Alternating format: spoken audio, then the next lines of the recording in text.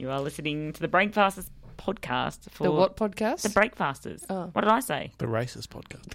No, I didn't. The Rakefasters? Yeah, maybe something like that. Did I? It sounded something a bit different. Oh, I think everyone knows what they're bloody listening to anyway for the week July 9 to July 13. This week I told you all about the psychics that I went and visited up in Byron Bay. There you go. Talked about spirits and shit. Also, I had a chat about when I went to the LA Zoo, and I was just trying to convince everyone that I was an expert, but I am not. Also, speaking of experts, we had Steve Ellen, aka Dr. Doolittle, and Catherine Devaney in about their book Mental. We caught up with the writer-performer Amir Hahel about his show Taha, which is on at the Arts Centre. Ricky Lee Erickson came in for Feature Creatures. She was very excited to see the giant spider crab migration in Port Phillip Bay. You're listening to the best bits of the Breakfasters from 3RRR.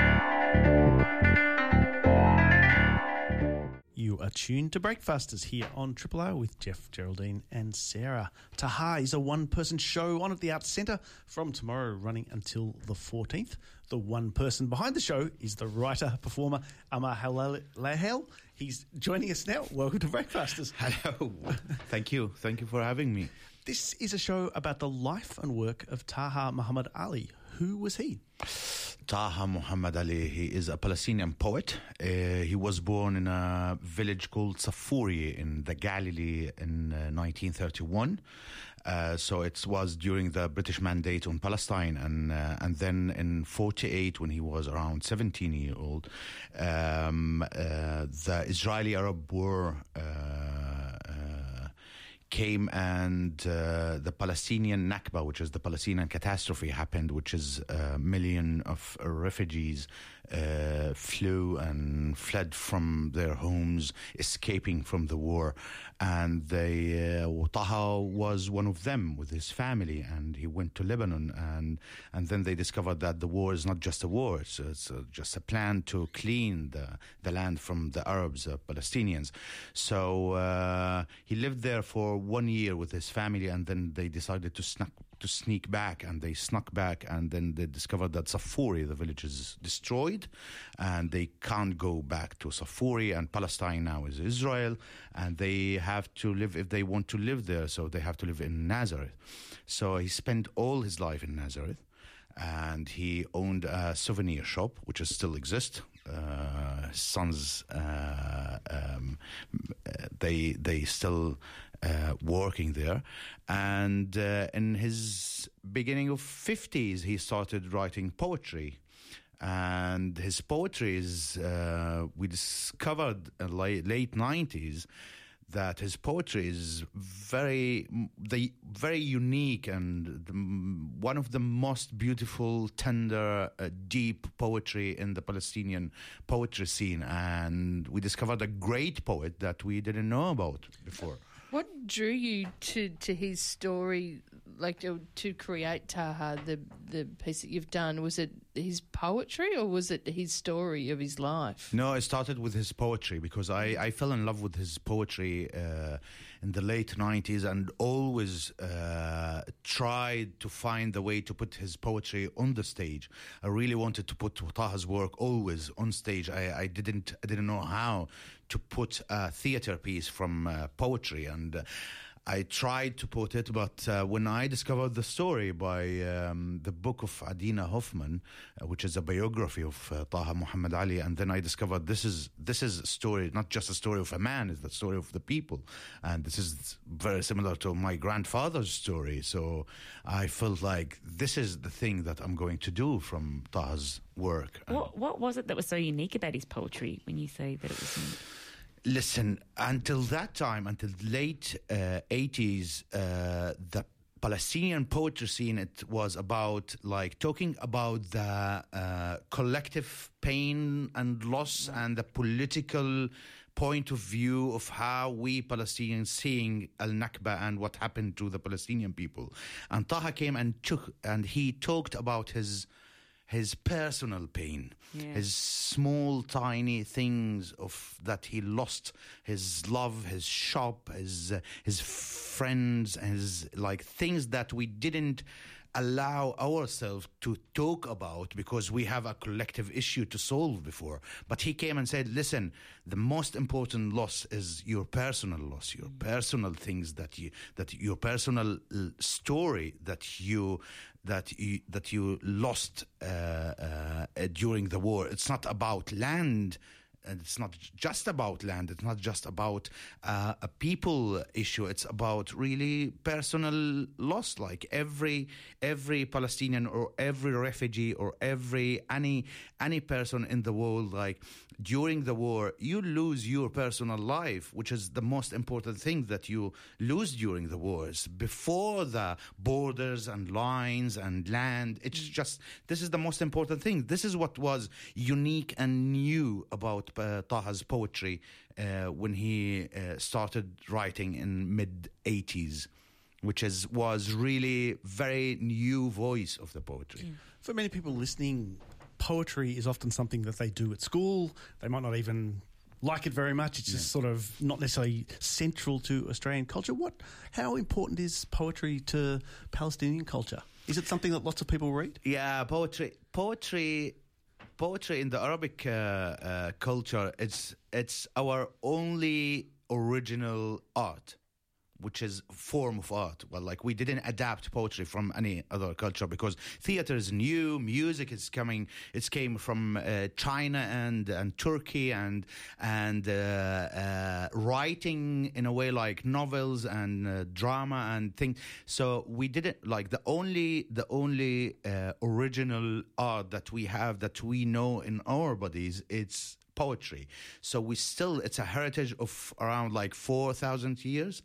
And it's still, it exists really, really massive in the Arabic society. Still, poetry is something part of us.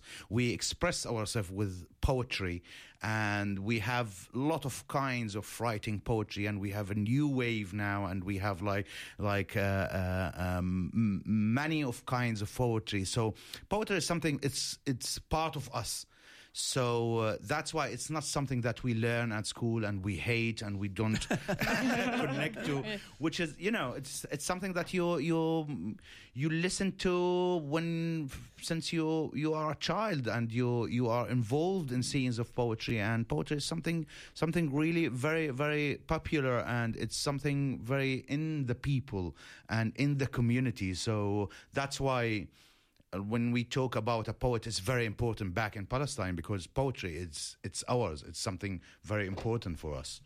I've read another interview with you where you've said that though your grandfather's story was quite similar to Taha's story, your grandfather never really spoke to about what happened to him during the Nakba. Is that common, that people didn't want to actually talk about their pain in those events? I think it's kind of the post-trauma.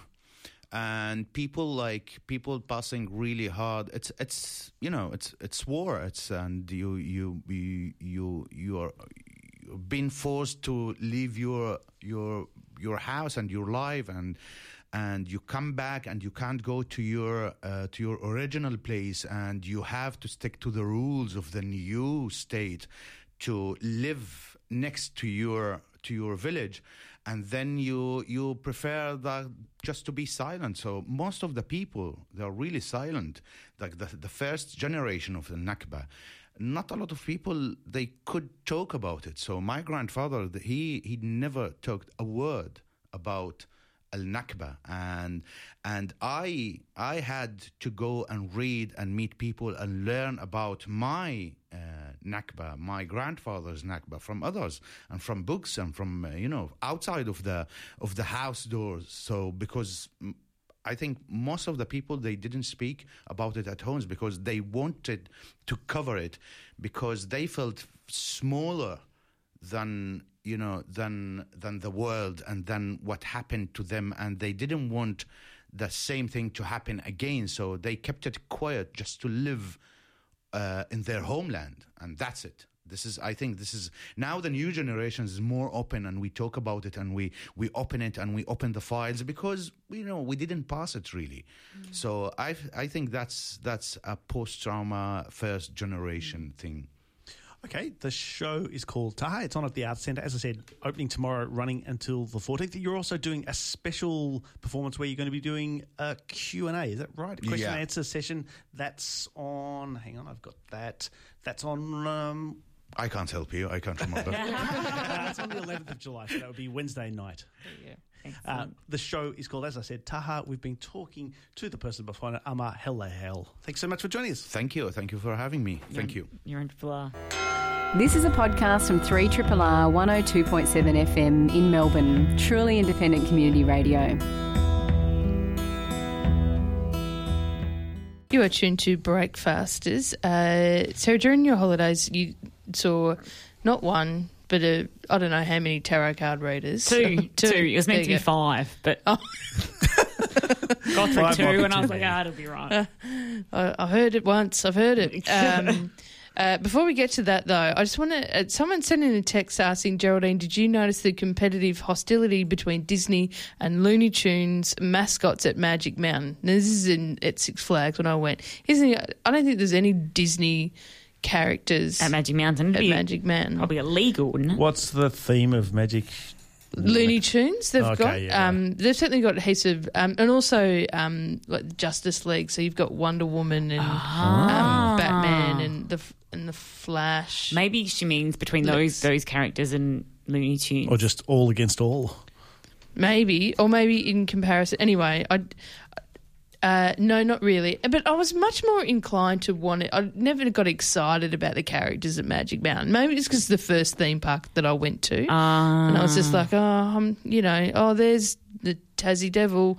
But it's not something that I wanted to line up to do. And also, so there was, at one stage there was Super, is it Superwoman or Supergirl? I hope it's Super, anyway. Supergirl? Super Lady? Super Lady. Superwoman. What is it? Supergirl. Supergirl. It is. Oh, God. Supergirl. It would be, wouldn't it? Federer.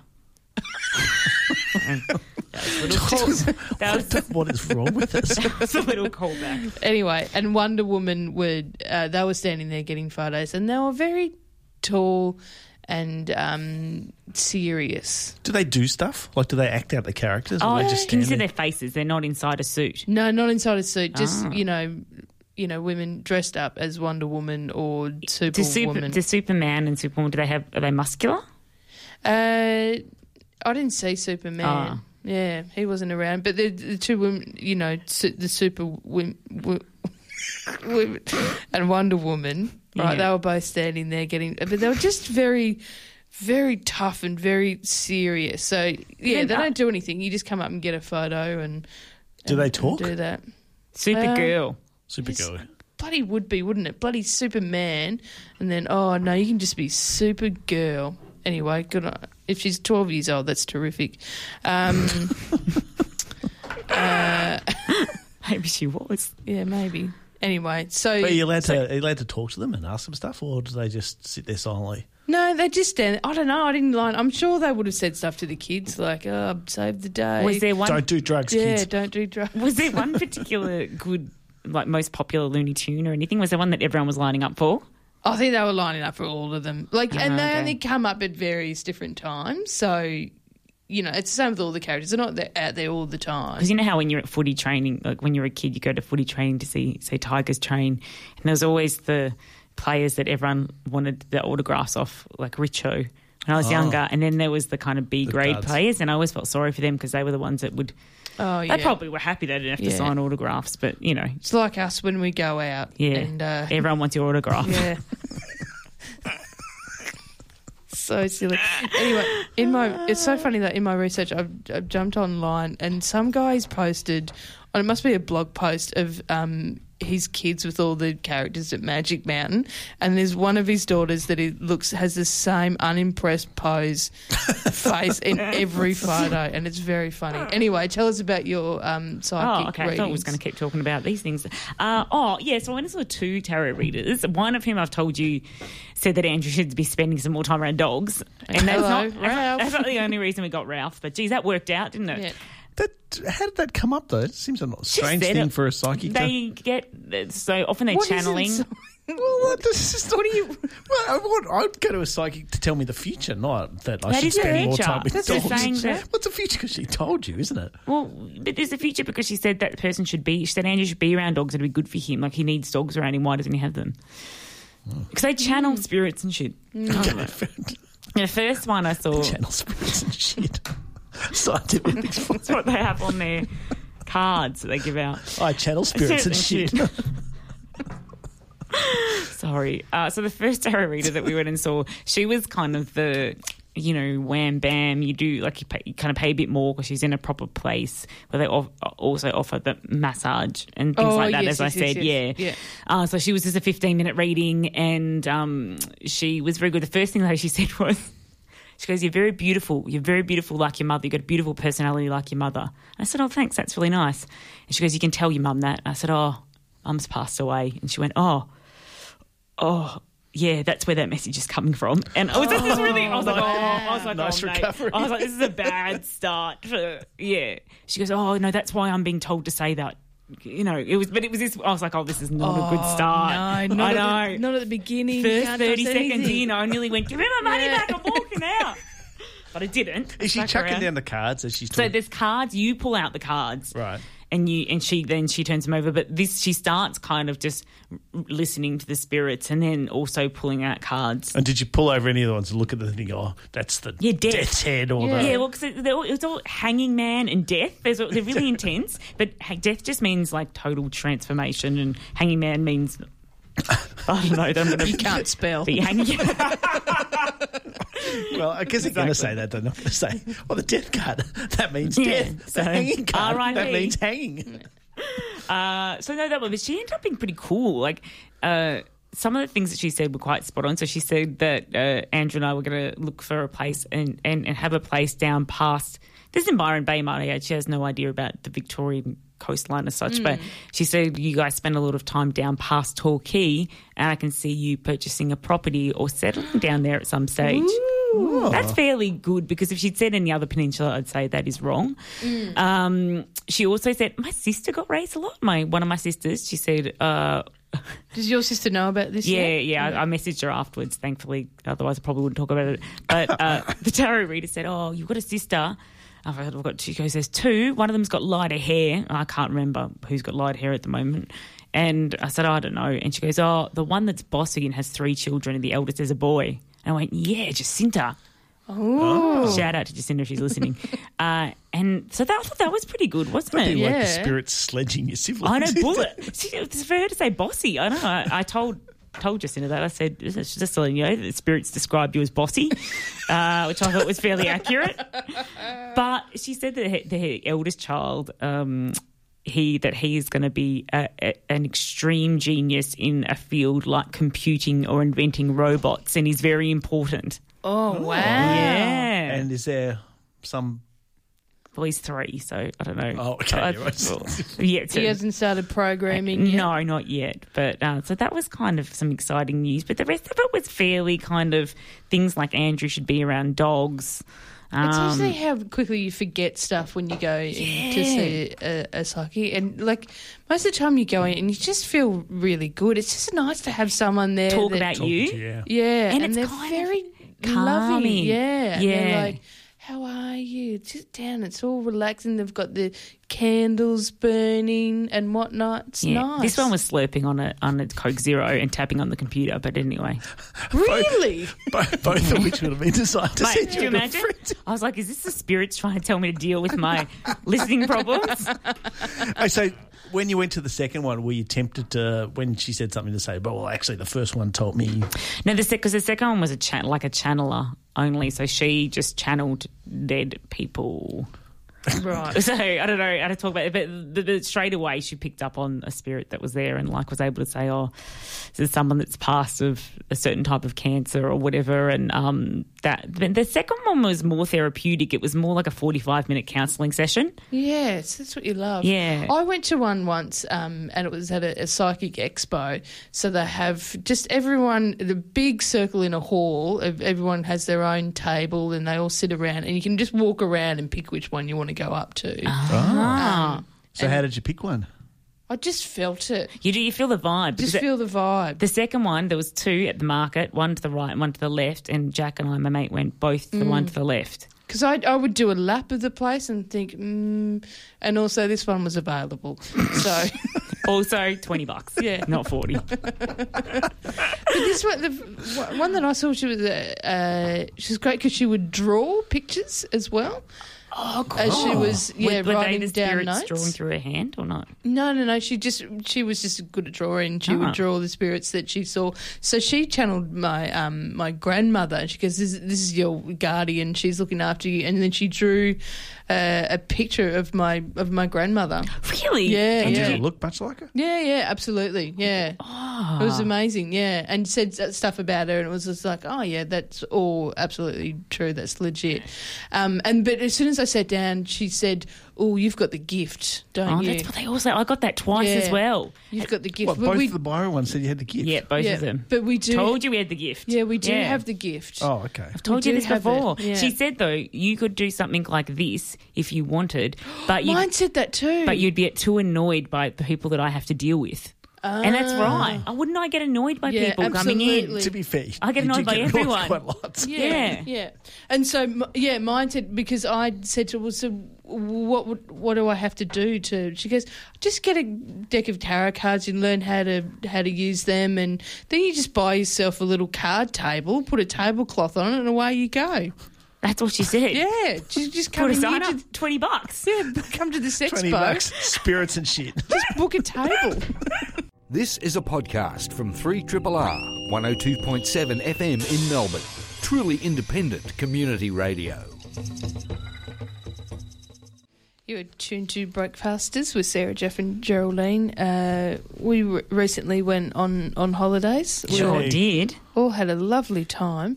I went to LA, as most of you know, and did all of the theme parks, essentially, except there was one day where I didn't go to a theme park. Oh, Oh, Yeah.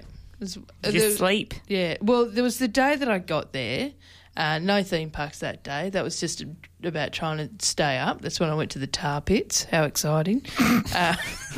And then there was like a Monday where I thought I'll leave that day free just to do. My plan was to go to the Griffith Observatory. Mm-hmm. Apparently, you get a good view of the Hollywood sign there, and it's got a planetarium. Fun, right? I was going to do that. Except it was closed, so had to change my plans. And I ended up going to the LA Zoo. Both know. good idea. Yep, big fan of the zoo. Love it, right? I thought, I'll go check out the LA Zoo. Here's the thing, a lot of zoos are the same, all the same around the world, really. They are. I find that surprising of all the things that you wanted to do was to go to a zoo. Because it's the same? Well, yeah, or- because it's probably the most like a thing here of anything in LA, right? Does LA Zoo have a good reputation? Is it one of those, some Yeah, countries you go to and they say, oh, this is the best zoo in the world? Yeah. No, they're good. They're all about conservation and stuff. It's similar ideals as. This is why it's the same as the Melbourne Zoo. Yeah. Similar. It's about conserving the animals and making them happy. I guess there's only so many animals too. Yeah. Well, and the other thing is there's different animals there, so that was exciting. What's the most different animal? That was exciting to see. I got to see some. I suppose there's tapirs there. Tapirs are good though. There's lots of them. That was very exciting. There was some hippos. That was exciting. Condors, like big Condors, that's different. Yeah, big birds. Do of we not prey. have condors here? Apparently not. Not in the Melbourne Zoo, no. Fair enough. Maybe at Hillsville. Anyway, but they've also got the Australian section of the zoo. Oh, you went there. I went there, right? And I know. See, this is when it gets silly. This is when it's like, what are you doing? That is what I'm thinking right now. Yeah, So much to see in LA, and you went to see see the a Australian. kangaroo. yeah. Because for some reason I got it in my head that I just wanted to like walk around. You know when you're a tourist and you want people to know that you're a tourist? Oh, I know yeah. exactly what you mean. Yes. Oh, I didn't know that was a thing. I just thought Yeah. Everyone feels that. Yeah, your accent gets like broader, doesn't it? Oh, mate. And you say, mate. G'day, mate. So Aussie. No worries, mate. So Aussie, right? And I just wanted people to know that I wasn't from here. Makes You me thought- feel a lot better that you guys do that as Yeah. well. And you thought that standing around kangaroos would help us. With a hat and corks hanging from it. Mate, yeah, not far. You're not far from the truth here, right? All I wanted to do is be hanging around the Australian exhibit. They had an echidna, they had some wombats, and they had kangaroos. But I was hanging out near the kangaroos, and all I wanted to do was like just stand next to someone, and they'd be looking at them, going, "Oh," and then they'd say, "Oh, look at them, how exciting! There, kangaroos there," and I'd go, "Whoa, yeah, they're pretty great. Got them in my backyard at home, though, don't I? Got some kangaroos in my backyard." The opportunity never arose for me to say that. Really? But gosh, I lingered around. Was there anyone else there? Yeah, there was, but I just didn't. It didn't. I mean, it would have been weird anyway, but it just there just wasn't a specific point where anyone was. go. Yeah, anyone was engaging it. You know, I needed someone to engage with me. Yes. Did you? Or you first. could have just been like, Bindi Irwin. Yeah. I'm not her, but close enough. Unless you're wearing some costume. And it's hard Yeah. to know what that costume would be. It would apart be a from- hat with corks. Well, apart from that, unless you're wearing a hat with corks, how were people going to know And what that you were bindi- Australian unless you were like talking at the top of your lungs the Yeah. entire time? Well, you know, That but would be weird. sometimes you're at the zoo and you're both looking at an animal and go, "Oh, that's pretty cool, Or isn't it?" Yeah. Oh, what- look at that. That's interesting. How far away were people from you? Could you have gone, crikey? G'day, cobber. Yeah. Yes. Yeah, I could have done that. Yes, you're right. You're right. I absolutely could have done that. But I just kind of, there was a platypus. No. Sorry, it was the wombat. So we walked through there, and I kind of, I said, "Oh, is this where the wombats are?" And they It didn't. sounded a bit more British when you did Yeah, that. they didn't pick up on it, right? They didn't. Maybe they thought I was. Someone once when I was over there, they said, "I can't tell the difference between all the colonised countries like South Africa." Yeah, Americans can't. Yeah, Yeah. I'm like, oh, okay. Generalising Yeah. about Americans, but Yes. every time I've Yeah. travelled there, they thought I was English. Or Austrian. Anyway, Austrian. Austrian. Yeah, I Oh, did that when you a say lot. you're Australian. Yeah. oh Austrian. yeah, right. You look Austrian, though. Yeah, that Don't you Aryan reckon? thing going on. Yeah. There was someone from the zoo that was talking about echidnas. And so she was standing there, giving talks and kind of just more like a volunteer. It seemed like that she was like, and she'd been chatting to these American people about echidnas. And I was kind of in the background waiting for my moment to go, "Oh, yeah, got them in my backyard." And they kind of, the American people left. And then she said to me, she goes, "Oh, do you know much about echidnas?" I'm like, yeah, I know a thing or two. She goes, "Oh, you're Australian?" I go, "Yeah." And then she proceeded to go through all these facts about echidnas that I had no idea about. Did you try and offer a fact back? No, I just kind of she was great because she just go.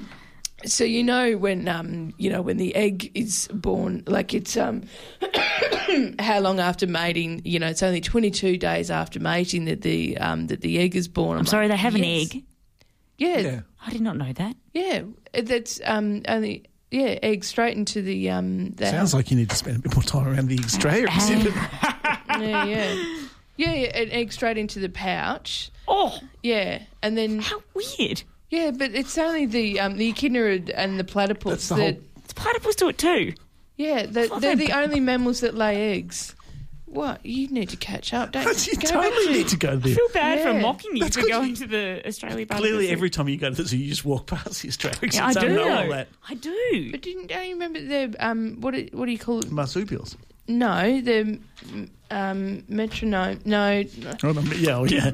Monotremes. Yes, thank you. Ah. Yeah, monotremes. I did not know this. So the mammals that lay eggs, and so there you go. So 22, and she goes. So she'd be like, "Oh, so it's only 22 days after mating that," and you of course how long the gestation period is. I like that. 10 of course. days. Of That's course you do. correct. Yes, 10 10 days. Yeah. That is a quick baby. And also, she goes, and also, that the echidna doesn't have where they get their milk from. They just, there's no nipples, so it just comes out of their skin like sweat. That is disgusting. That's the way it is. So when she was saying this, of course you know, God, was it as passive aggressive as it sounds? That sounds passive aggressive, doesn't it? Yeah, no, less so, but still a touch of it there. Like I think she knew that, and then she proceeded to tell me how much time she'd spent in Australia and where she had been, and it's like, you really know what you did. You feel like you wanted to say, well, do you know the Melbourne comedy scene, for instance? I don't think she have you been to Aubrey? Yeah, she probably had. Anyway, it was fun. You are listening to a podcast from Australia's best-known community radio station, 3RRR, 102.7 in Melbourne.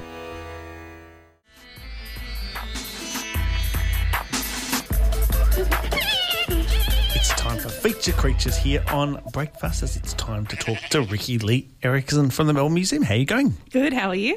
Good, thank you. What animal are we talking about today? Today we're talking about the giant spider crab.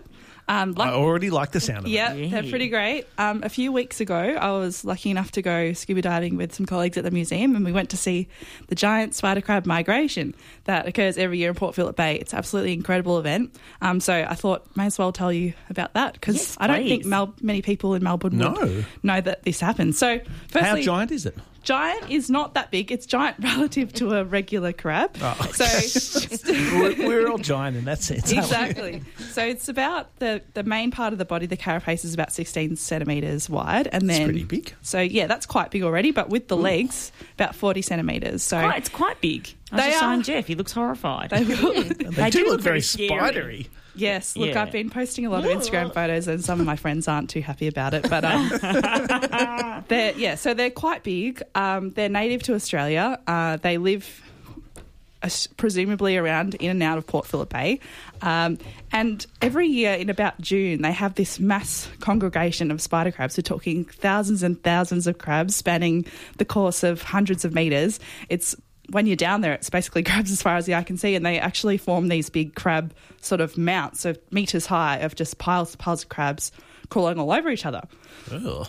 So there's a few. It's very extraordinary looking, like it's something out of an Indiana Jones if it was in a cave. Yes, it's definitely something everyone should go home and Google. Yeah, because there's footage as well. It's just absolutely incredible. So they basically get together and do this big mass molting. So crabs, in order to grow, they need to shed their exoskeleton, and when they do that, they're at their most vulnerable. So that's when they're really soft and fleshy, and that's really easy time for predators to eat them. So what they do is they take this big safety in numbers approach, and I think that's why they all come together like this, because you don't really see them mating. Some of them you do see, probably just out of circumstance, but it's not really a mass mating event like you would see in other migrations. I think it's this safety numbers approach because, as I said, they are really vulnerable when just after they've molted, and it does take about an hour for them to molt. So it's quite a long period of time, really, and they can't really defend themselves or do anything. Why don't all the fish just come around and scoop them all up while they're all together? Sometimes they do. They do. But I guess if you're surrounded by thousands of crabs, it's probably less likely that you're going to be eaten by something, whereas if you're by yourself off. And the other thing is that once the crab still has its old exoskeleton on, they put little animals, bits of seaweed, things grow on it, so it's really well camouflaged. And when I was out there, most of the crabs hadn't molted yet, so there was still kind of that dirty grey sediment colour. But once they have molted, they're this beautiful, vibrant red-orange colour, and it's just like you just see them straight away. It's so obvious. So it's very, very obvious, but they are beautiful once they have molted. But obviously, again, that's another risk for them. But how long does it take them for it to get hard again? Well, I guess that's a process that would take, a few months, I suppose. I'm not sure exactly. So do they just stay in that big group the whole time? Or? Yeah, for a couple of weeks. And then what happens afterwards, we don't really know. We don't actually know where they all come from and where they all go. It's such a mystery. Wow. It's super weird because you get these thousands of crabs and then they all just disappear. And some people think they go out and just disperse throughout the bay because they do all congregate in the shallow waters, so near the near the shoreline, which is why lots of divers, lots of people get to see them. I went to Blairgowrie, so if anyone is interested, you can go. You can even see them from the pier. You don't even need to get out of the water. Oh, wow. Wow. Are they still there at the moment? No, so they've gone now. It's usually, a period of 1 to 2 weeks. There's a Facebook group called Spider Crabs Melbourne or something like that. And they'll give you updates on when they're congregating. But yeah, so some people think they go out of the heads. These animals can't be found as deep as 800 metres, so they might go outside of the bay and go into those deeper areas of the water as well. But some researchers would like to track them, put little trackers on them, but hasn't been done yet, so we don't know for sure where they're going. All we know is that they do come together in the shallow waters in the southern end of the bay for a week of the year. And when I was out there as well, I saw some of the predators. So I saw a beautiful big smooth stingray, which is about 1.5 metres wide. Absolutely incredible. And it was just swooping over the piles of crabs and just picking up crabs. But again, I reckon... How does a stingray pick up a crab? Well, a mouth, because the mouth's at the bottom. So of course. I don't actually think I've witnessed one feeding, but it might be hanging around until the molting occurs, because the crabs do almost molt simultaneously. So once they're done, then that would feast. be... Exactly. Yeah. Also saw a cuttlefish. I think it was a giant Australian cuttlefish. Again, giant does not mean it's very big. It's probably, again, only about 30 centimetres long. And that one was just swimming around as well. Saw lots and lots of fish, tons of birds hovering out of the water, because the birds will also dive down and feed on them. So it's a massively important part of the ecosystem in Port Phillip Bay. It's a really big food source for the other animals as well. So, yeah, it's a really, really important event that occurs, and it's really cool because you can go out 20, 50 metres and just see it for yourself.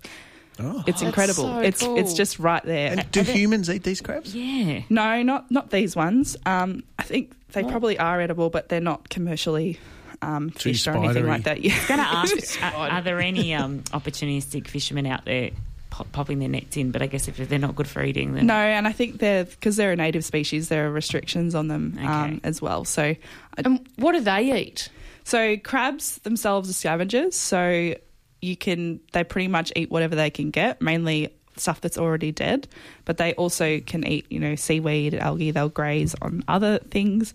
But yeah, they're not hunters. So they'll just eat what they can get. come across. Exactly. Yeah. And do they always come to the same place to do this? Yeah, approximately. They come up to the shallow waters, closer to the shore, and they think they do that as well so they can all find each other, but also to escape the deeper channels in the deeper waters in Port Phillip Bay and outside of the heads. And in Australia, does it happen anywhere else in Australia?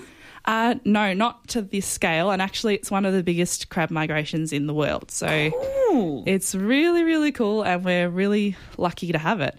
Lots of people think, Australia marine life, Great Barrier Reef, that's where it's at. But actually the Great Southern Reef, or the Great Southern Ocean, is absolutely incredible, and we've got tons and tons of diversity, really, really important ecosystems and beautiful things to see out there. In Port Phillip Bay, you think, it's a bay with a major city on it. There's nothing out there, but, I've been diving out there. There's beautiful sponge gardens, beautiful big rays, little colourful reef looking like fish, that they're all these temperate species, and it's absolutely incredible that this wildlife, this ecosystem can survive and flourish almost in these environments. And yeah, so it's I do encourage people to get out there and explore Port Phillip Bay. And you said that people don't know where they go. Do you ever see the giant spider crabs at any other times of the year, like just by themselves? Or yeah, you would. They're benthic animals, so you don't see them as often because they're probably well camouflaged. They're one-off, so you might not see them, and they're probably deeper than what we can. You don't see that many of them because they're probably reaching areas maybe below 30 metres, which is, the classic, depth that most divers can get to. So you're probably not actually going to see them that often. But there's apparently thousands of them in the bay just waiting to come up. So, yeah, it's really, really cool. Creeping around with their giant spidery legs. The other weird thing is that I did witness is that crabs eating other crabs. Crab cannibalism does happen. I guess they're the ultimate scavenger. Yeah. Jeez. It's brutal out there. Yeah. Fascinating. Ricky Lee Erickson, thank you so much for joining us. You are listening to a podcast from Australia's best-known community radio station, 3RRR, 102.7 in Melbourne. Yes, that's right. Triple R is where you are. This show is Breakfasters with Jeff, Geraldine and Sarah. Mental, everything you never knew you needed to know about mental health. It's a new book out through Black Ink. It's written by comedian and writer Catherine Devney and Professor Steve Ellen, who you might know as Triple R's own Dr. Doolittle from Radiotherapy on Sunday mornings. Welcome, both of you, to Breakfasters. Thank you. G'day. This is a guide to mental health. It's shaped both by best available psychiatry, but also by your own experiences. So how did this book come about? Well, we started it really came about because, funnily enough, through depression. I was depressed back in 2012, and part of it I started sort of journaling, and then I enrolled in one of Dev's courses, Gunners Writing Masterclass, met Dev, and then Dev really encouraged me to start writing about depression. And then I'd been talking about this book for a long time, and Dev pushed me to write it, and then it was sort of like a hey presto, hey, why don't we do it together? And who did you have in mind as the audience for it? You know, when book projects come together, you usually have some sort of sense of who is the person who needs to read this book. Was there a particular sort of person in mind? I'm not sure about Steve, but for me, it was the person who is not feeling that comfortable talking to their family and friends and not feeling that comfortable talking to professionals. It was very much, we really love pubs, and a lot of the conversations about mental exactly. A lot of the conversations about mental health that we were having, despite the fact that, you know, Steve's a clinician and a psychiatrist, were in places like in pubs, in cafes, in the tea room. So it was really a conversation with, I'm the kind of, you know, amateur psychologist, the enthusiastic layman, and Steve is the kind of laid-back, accessible, professional and academic. So it was the conversation in the pub that we could have with people as fast as we could to give them hope, give some practical information, and also a bit of research and cultural background. And, you know, the other thing that always strikes me is when someone comes along to the office to see me, you know, with some sort of disorder, pretty much the first, like, half an hour at least is pretty much the same every time once you figure out what's going on and you start describing. And so it was sort of every chapter for me sort of started with that sense of what happens when I'm in the clinic, in the room, and you know, a patient says, I've got depression, what do I need to know? And you start talking. So I was sort of trying to put that down. Yeah, sorry, Catherine, you seem quite happy to talk about your experience with mental illness. Seems to, and I have the same thing. I'm quite happy and open to talk about it. I guess, is this book aiming to get people to talk about their own experiences more? I hope so. It was funny when our very first question, we were on ABC Breakfast Telly, was, do you think the stigma around mental health is lifting? And to me, it was such a kind of a weird question because where I am, it's just a normal part of conversation. Like, I've got 3 kids and there's a lot of, you know, have you had the talk with them about, you know, sex or drugs or whatever. I just don't live in that world where there are topics that are these topics that you don't talk about. So I do think that some people need to be, if they can see it, they can be it. And I have to say, a lot of medical professionals that I know, friends, have talked to me about their mental health problems and haven't talked to anyone else because when I start talking really freely about, you know, I just said, like most people, I manage and suffer mental health because there's 2 bits of it for me. When I say that, and it's just like a normal part of my life, and I think they see me as someone who could manage life fairly well with a business and a family and a social life and all the rest of it, I think it emboldens them a bit to say, great, I can talk to this person, they won't think I'm nuts.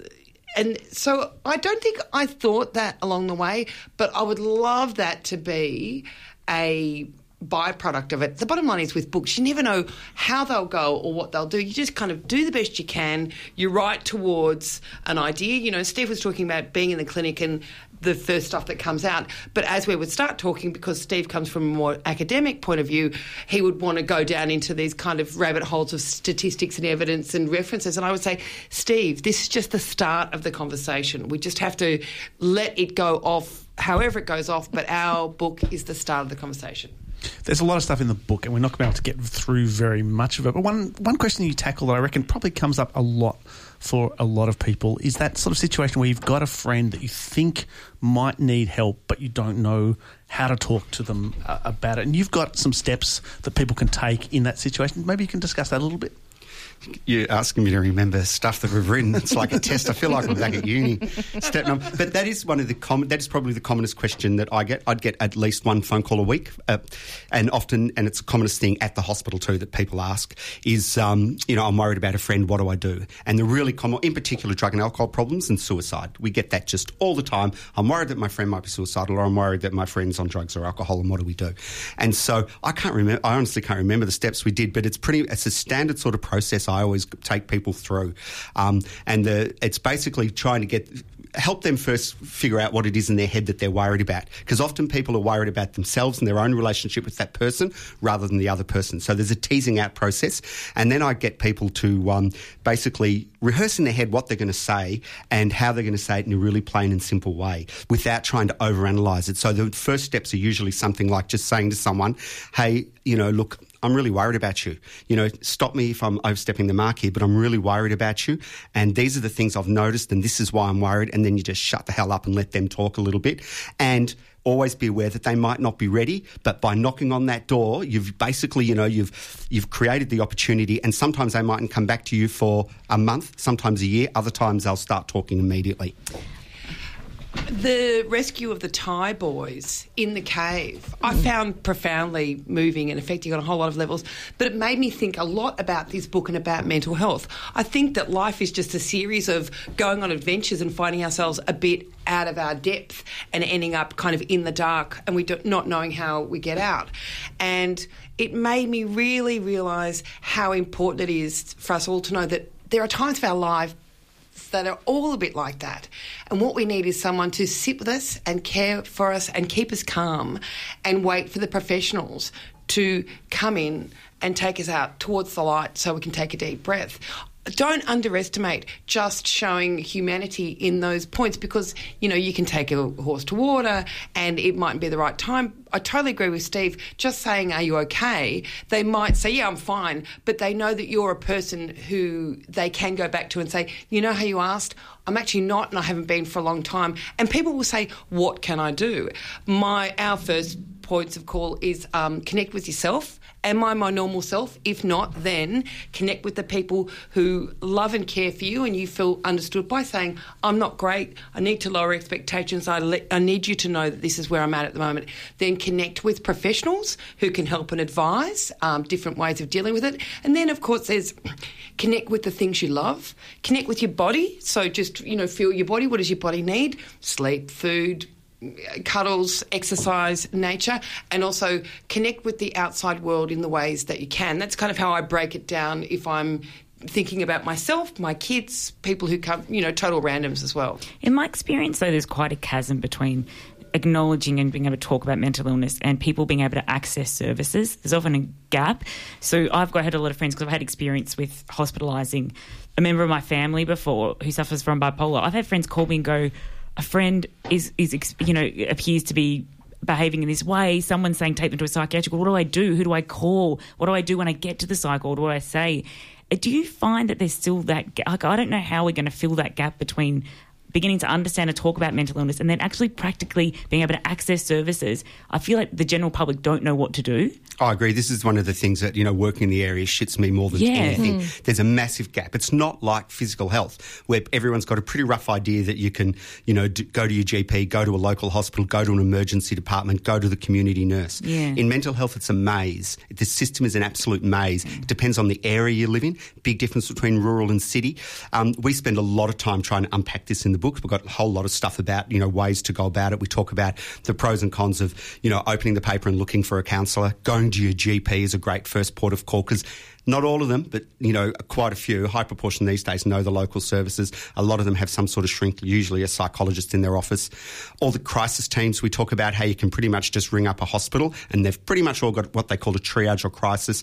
But it drives me nuts because it's not the same as physical health. It's basically, it's a bit of a mess. It's not nearly funded adequately. And even though we've made massive ground in the last 20 years and I love Headspace and I love psychology under Medicare and all that stuff, there's still a long way to go. Okay, we're pretty much out of time. You guys have got a launch coming up in the 19th of July. Launch of Mental the book. You'll have to contact Black Ink to RSVP. It is at the Bouvier Bar, which is in Lycon Street, East Brunswick. Of course it's in a bar. Do you know why? Because there's no toilets at Readings and it's down for maintenance at the moment. So 19th, I think it's about 6 p.m. till about 8 p.m. We would love to see you, but you can get the book anywhere. If not, order it in. You can get on Kindle. I think we're Amazon. What is Steve's doing all of the algorithms and metrics. He says, Jeff, did you see this? We're number one on Amazon under mental health. That's what made me excited. And dieting, isn't it? Done. And dieting. Something about nutrition. We're up there. Excellent. The book is Mental. Everything you never knew you needed to know about mental health. It's out through Black Ink. We've been talking to Catherine Devney and Professor Steve, or Dr. Doolittle. You can hear him on Radiotherapy on Sunday mornings. This has been a podcast from 3RRR 102.7 FM in Melbourne. Truly independent community radio. Want to hear more? Check out our website at rrr.org.au.